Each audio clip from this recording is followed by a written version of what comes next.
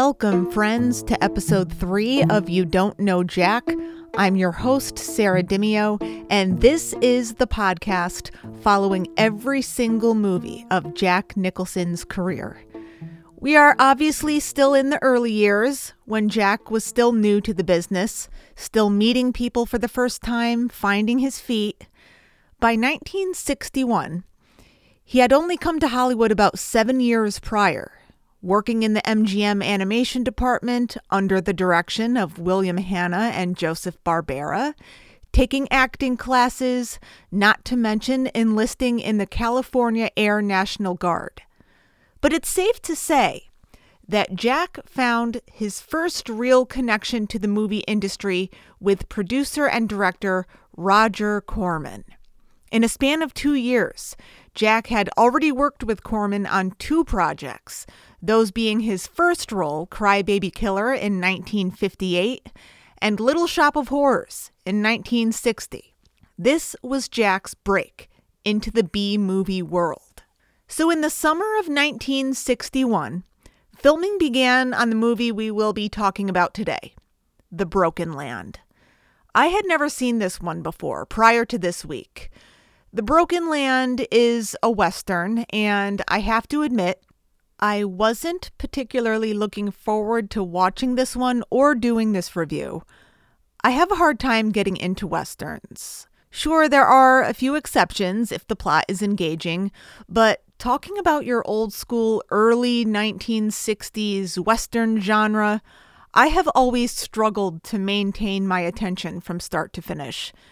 Maybe it's because I don't relate to them. I was, to be fair, born in the 1980s, and I'm from Connecticut. And when I hear some of the lingo used in Westerns, like howdy and bee in your bonnet, I'm like, what? So I put this one off for a while. I was not enthused going into it. However, I was able to get through The Broken Land. It's not a perfect film, but it has its strong moments. And I think that's to the credit of a few factors. The movie was filmed at Apache Junction in Arizona in the summer of 1961, and the release date was April 2nd, 1962. The production company who financed the film was Associated Producers Incorporated, and it was distributed by 20th Century Fox, directed by John A. Bushelman, written by Edward A. Laxo, produced by Leonard A. Schwartz, and although it's uncredited, according to IMDb, the movie was also produced by Roger Corman, starring Robert Hinkle as Dave Dunson, Diana Darren as Mavra, Gary Sneed as Billy, Kent Taylor as Marshal Jim Cogan, and our man Jack Nicholson plays Will Broykus.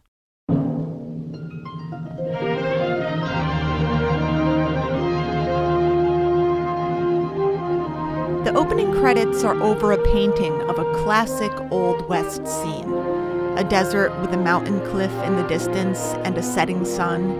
After the credits, we see Dave Dunson on his horse riding through the terrain toward the town. Text appears over the screen which reads, "By the late 1870s, the old frontiers were nearly gone. Ribbons of steel replaced the western trails. Law came to the cow towns. But there were those who didn't belong in this new country. Branded by the war, the land, the violence, they wandered alone, drifting into oblivion. But occasionally they would meet, and then they would band together, united for an hour in their bitter retreat. This is the story of 4 such people. This is the story of the insurgents." In the opening scene, Mavra, an attractive blonde woman, comes by a general store and sees Billy. Billy is a young man. He seems shy. He's very polite. He works for the store. We initially see him putting out a display, which includes a necklace. He mentions to Mavra that the necklace would look really nice on her.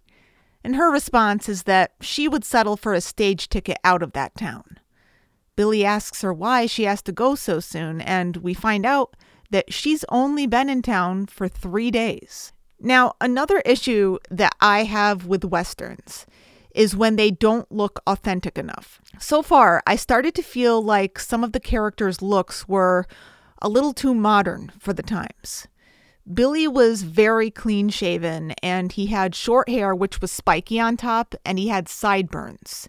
It looked to me like the sideburns were intentional for the movie because when I paused it, they actually looked fake, like they had been attached. But the hair, it was too long on top to be considered a crew cut, but it was still very evenly cut. It was the look of a young man in the late 50s, early 60s, is what I'm saying. But on to the story. Mavra goes on to explain that she's taken a job at the Frenchman's, which is a restaurant just across the street, because she figures about a week's pay there will pay for her ticket out of that town. So she heads over there for her first day of work. And now, to be clear, the name of the restaurant is Doucette's. The Frenchman's, it appears, is the colloquial term used for it, as the owner is French. Billy watches her as she goes, and Billy, being a clumsy type, knocks over a display of some large tin jugs. And right at that moment, Dave comes riding in past the corner, and the jugs tumbling over spooks his horse. The horse is bucking, but Dave manages to get it under control. But when he does, he immediately hops off the horse, grabs Billy. He's about ready to sock him out. Billy apologizes profusely, saying he didn't tell them to fall down. And then the owner of the store comes out and says, Billy is simple, but they put up with him. Dave agrees. He says, yeah, I understand. So he asks if there's anywhere to eat in this dust hole, as he calls it. So Billy immediately points him in the direction of the Frenchman's, saying how Mavra just started working there. So over at the restaurant, the owner, Doucette, is tying Mavra's apron for her, and he says, now, mademoiselle, you are a waitress. And her reply is, just like that. If only you really could change yourself that easily. Dave comes into the place, takes a seat at a table, Mavra's first customer. After she pours him a glass of water, she reaches for his hat, which he set down on the table, to hang it up, and she knocks over the glass. She, of course, apologizes, but Dave, understandably agitated, says, I haven't been in this town for 5 minutes, and I've nearly been knocked off my horse, and now you're trying to drown me. But Mavra is indignant. She doesn't cower to Dave. She looks him dead in the eye, says if he touches her, she'll break that water pitcher right over his head. So Doucette comes out from the back, sees what's going on, and he diffuses the situation. Mavra goes to the back, while Doucette explains to Dave she's just nervous, he's her first customer. Right about this time, a young woman enters, followed by an older man, and they're followed by Jim Cogan, the marshal in that small town. As Cogan enters, he overhears Dave and Doucette's heated back and forth and immediately steps in. He looks down at Dave while he sits at his table, gives him this look of, you're about to cause trouble in my town? I don't think so. He tells Dave he'd better get out. Dave says, no, there's no trouble here. I don't need to leave. But Cogan, not one to be trifled with, grips Dave's shoulder and tells him again, get out. This doesn't sit well with Dave. He says, you better take your hand off me. So again, Doucette has to diffuse the situation. Says there was no argument. The waitress just spilled the water. So Cogan takes his hand off Dave, looks over at Mavra, who's standing near the back. She stares back at him with clear distaste. Cogan is still looking back at her with a similar look on his face. Rather than pursue Dave any further, Cogan sits down at his table. So Doucette tells Mavra to go wait on Cogan's table. Ruth, the young lady at Cogan's table, asks him, what did the young Broicus boy do? This is referring to Jack's character. He said that his father was a criminal. So after Will came through town, Cogan found out who he was and brought him back, threw him into jail. Then the deputy enters. He greets the older man and Ruth as Dad and Sis. And he mentions he has to get over to the telegraph office to run a check on the Broicus kid, as they're holding him without charge. Before he goes, he asks Mavra to run the prisoner's breakfast over to him, if Doucette has it ready. She says she'd be glad to. Ruth asks Cogan, "Do you really think you should be holding that young man just because his father was a criminal?" Cogan's response is evil begets evil, and if you cross that line, you have to pay the penalty. She asks if he has any proof that he had crossed that line. He says that he's heard stories, and what he's heard is proof enough. Cogan is a man who doesn't just see himself as someone who upholds the law. To him, he is the law. He even says, "It's the only way I can be sure of myself. I have to know I'm right." This is why no one in the town challenges Cogan. It's clear that to him, it's his way or no way. So Mavra brings Will's breakfast over to him as he sits in his cell. She asks him if he spends much time in jails. And he says, "You should ask if I spend much time out of jails." This is the first movie where we can hear Jack speak with a Southern accent. I think it's a well-done accent. And you remember how in episode 1 I talked about how when Jack enlisted in the California Air National Guard, that he went through training at Lackland Air Force Base? Well, I'm wondering if it was being down in Texas for that time that helped him gain an ear for that accent. What are you in for this time? Same as all other times. I got the wrong last name. See, my daddy was a real bad man, and too many young bloods borrow his name when they're out raising Cain. Cogan. I mean the marshal. How long will he hold you? It's hard to tell. He's got a real bad case like none I've ever seen. A case of what? I call it blood hunger. It eats away at a man's guts, and it don't matter what side of the law he's on. Will thinks that Mavra doesn't understand his explanation, but she assures him that she does, more than he might think. Meanwhile, Ruth and her father come out of the restaurant, while Cogan stays inside. Here is where we find out that she and Cogan are engaged, but she expresses doubt. She's afraid of his ways. Inside the restaurant, Cogan tells Doucette to fire Mavra, and he even pays for her ticket out of town. Doucette doesn't understand why, but Cogan says this is his town, and he wants to keep it clean. Dave sits at his table having his meal, paying no mind to them. Doucette tries to reason with Cogan, but Cogan grips his shoulder, the same way he did earlier with Dave, and Dave notices this. So now he's watching their interaction. Doucette gives in. He says, "Okay, if you think it's best." So Cogan exits, and he passes Mavra as she's coming out of the sheriff's office. If there was any doubt up until this point that they have some kind of a history, it's absolutely clear now. We don't know what that is, but he asks her when she got into town, and she tells him 3 days ago. She said it made her sick when she found out that he was the marshal of that town. All she wanted to do was run. He tells her she better start running now. At that point, Billy calls Mavra over to the general store. He noticeably has something hidden in the pocket of his apron. She comes over to him. He's excited, albeit still very bashful. He says he has something for her. So he takes it out of his pocket and he hands it to her. She unwraps this little package, and it's the necklace that he was putting on display earlier. But the owner of the store, who doesn't know that Billy took the necklace, is about to show it to a woman browsing at the store when he sees that it's gone. Then he sees Billy giving it to Mavra. He runs over and says he took it out of the case like a thief. But Billy explains he was going to pay for it by working in the store. Billy grabs the necklace, saying he'll put it back, but it breaks in his hand and scatters onto the ground. He tries to pick it up, and he says he'll string it back together, but then Cogan has to come intervene again. He asks Billy if Mavra told him to steal that necklace. He says no.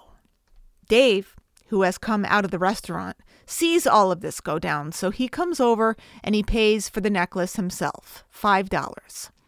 Dave is trying to defuse the situation, not unlike Doucette back over at the restaurant. The owner of the store even admits that Billy had talked to him about wanting to buy the necklace, but he rarely pays attention to him.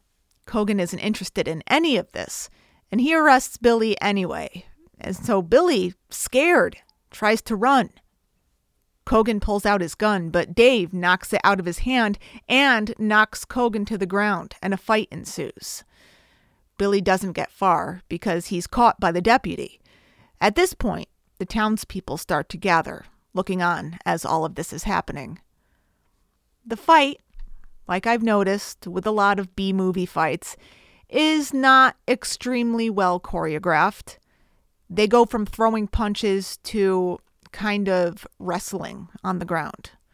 But it doesn't last for long because the deputy apprehends Billy and he fires a shot onto the ground to break up the fight between Cogan and Dave. Cogan gets one last good shot at Dave, one more punch straight to the face. So the deputy brings Dave and Billy into the jail. Billy is thrown into the cell with Will. Dave is put into a cell by himself. Before the door is shut, he tries to fight the deputy, but right on cue, Cogan enters the office and punches Dave out. So Dave falls onto the bed in a daze as his cell door is locked. The deputy, while he does follow all of Cogan's orders, makes it clear that he doesn't agree with his way of doing things. But Cogan brushes him off because, again, he is the law as far as he's concerned. So the deputy leaves for the telegraph office. As the three prisoners are left alone in their cells, it's evident to Will that Billy is scared and he's not used to being in jail or being on the wrong side of the law, for that matter. So he says to him that if Cogan comes in here and he tries to hurt Billy, he'll do his best to kill him. Cogan goes over to the general store to get the shop owner to sign the complaint against Billy. But the owner doesn't want to press any charges.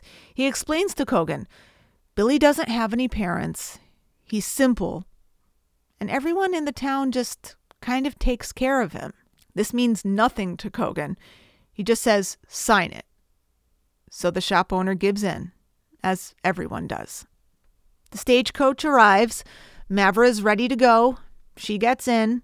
As the horses are getting watered, Ruth and the deputy's father, who we find out is a bank manager, hands a satchel to the driver of the stagecoach. It's filled with money, and it has to be delivered to the branch manager in Casper. Then he instructs him, after the money is delivered, to go to the hotel and pick up the judge, as per Cogan's orders.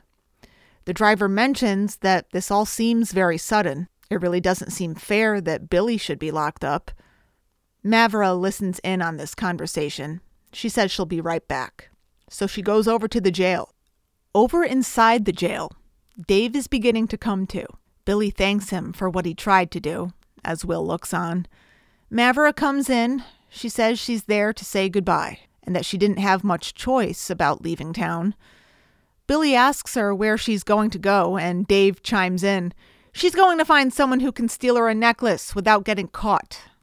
Mavra has no time to hear this from Dave, regardless of whether he thinks him being in jail is her fault. So at this point, Will interjects and he points out that he doesn't think Mavra is there just to say goodbye. And she admits maybe she came over with the intention of helping them break out of there. She's there because she feels responsible for Billy and for Dave being in jail. So she says to Will, why should I help you break out of jail if you're going to be released anyway? He says, yeah, I'll be released, like I always am. But then he'll have to disappear and move on to the next town like he always does until the same thing happens again. Every town is the same, really. And I think the point that this story is trying to make is that each town had someone behind the badge who was too quick to judge and felt like they were the law. So the cycle just keeps going on, whatever town regular folks like these four decide to pass through. Mavra gets the keys out of the desk, hands them over to Will. She heads back outside and back onto the stagecoach.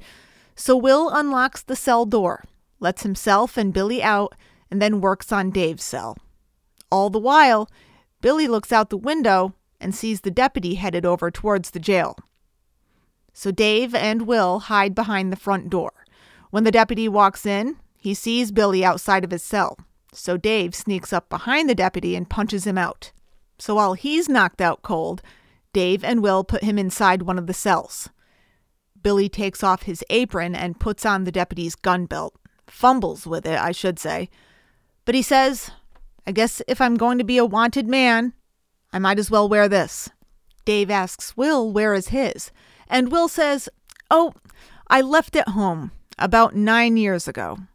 So Dave grabs a rifle hanging from a gun rack on the wall, hands it to Will and says, "Here's a rifle. It shoots bullets." Dave's horse is all the way across the street by Doucette's restaurant, but luckily there are horses out in front of the jail.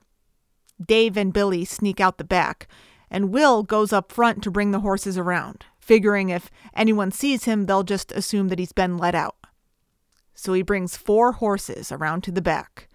When Dave asks him what the extra one is for, he tells them that it's for Mavra, since she'll probably be picked up now for helping them escape. So the 3 of them each hop on a horse and take off in the direction of the stagecoach, with the 4th horse along with them. Now we have shots of the stagecoach making its way through the trail, and our 3 guys on horses following in their direction. These shots are all very scenic. As I said, this was filmed out in Apache Junction in Arizona, and I thought the cinematography was good. And that's not always the case in low-budget westerns.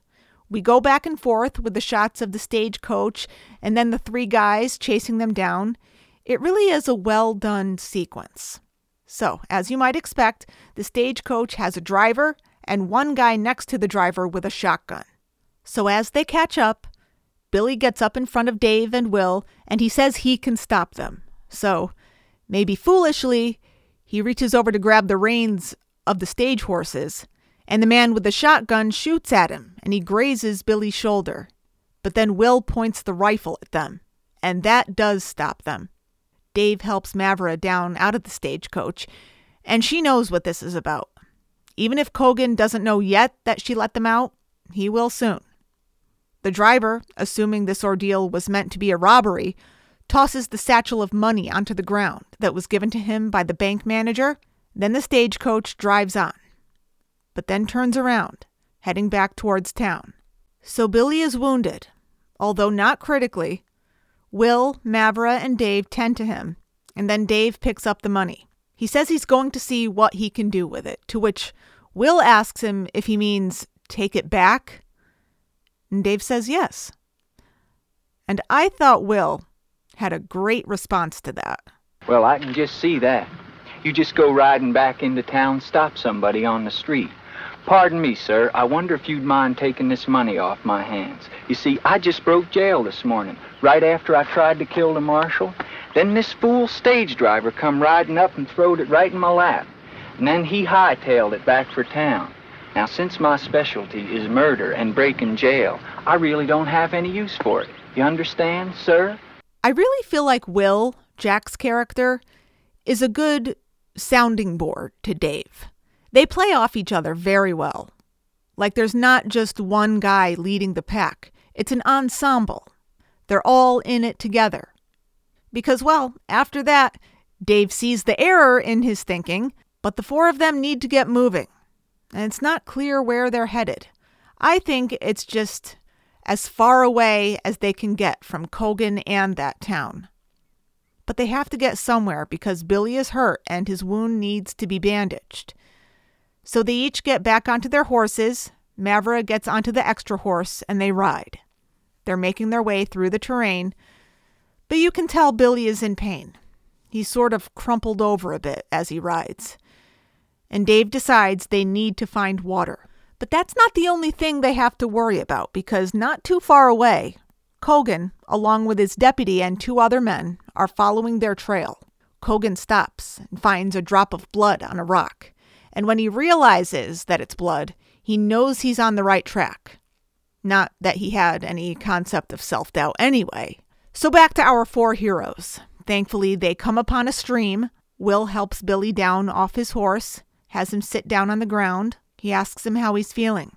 And there was something kind of touching about what Billy had to say. He said he's not so much feeling, but thinking. He said he's glad this happened, because now folks will be looking for him. Now he has a face. Will says, "You didn't have a face before?" He says, "Yeah, I had a nose and a mouth and a couple of eyes, but no one had ever really seen his face before. No one noticed him before." And he says, except for Mavra. Mavra goes over to the stream to get water to clean Billy's wound. While she's gone, Will gets Billy to admit that he likes her. Dave and Mavra are over at the stream. Mavra is wringing out a piece of fabric to use on Billy, and then Dave spots Cogan and his posse over on a hill. Now, there was something about the shot of the posse coming down the hill that irked me, but not in a bad way. They can be seen off in the distance, right on top of the hill, with only sky behind them, and all you can really make out is them in silhouette. The four men bunched together on their horses, coming down the side of the hill, to me sort of looked like a beetle or a roach crawling down a rock or something. Like I say, though, that might not be a bad thing. I don't know, maybe that was the intent. To get a creepy, crawly sort of a feeling when you see them at the same time that Dave does. Will sees them off in the distance too, and he wants to fight them. He's still got that rifle that shoots bullets, but Dave doesn't want to do that. He wants to just give them the bag of money and send them on their way. He doesn't need the trouble. But Will says to him, there's good and evil in this world, and they don't go around wearing signs on their backs. Cogan is the one who forced them into this, so they've got every right to kill him. But Dave says nobody forces him to do what he doesn't want to do. So Mavra tends to Billy. Dave and Will get ready to meet Cogan's posse. Dave draws his gun, has Will go stand about 20 or so feet off as a backup. When the posse gets closer, Will shouts out to hold it right there, catching them by surprise. Dave comes out from behind the brush with his gun drawn, orders them to throw down their guns. They comply. Dave is holding the bag of money. He says the stagecoach driver got excited and dropped it onto the ground. But all they wanted was the girl. Cogan doesn't believe a word of that. So Will has his rifle ready, aiming straight for Cogan. He says to Dave, "Let me kill him." But Dave says no. He instructs Cogan and the others to get back onto their horses, take the money, and go. He says to Cogan that he knows exactly what he is, hunting people down like animals. Now at this moment, there's a telling shot of the deputy and the other men. They're grinning. They're in agreement with Dave. It's clear they don't approve of Cogan's ways either. They're just following the law. So Cogan gets back onto his horse, and the men go. Billy's arm is now in a makeshift sling that Mavra's fashioned. So now their plan is to ride on to the next town. Cogan and his men head towards Casper Turnoff to meet up with the stagecoach. They cut it off as it approaches.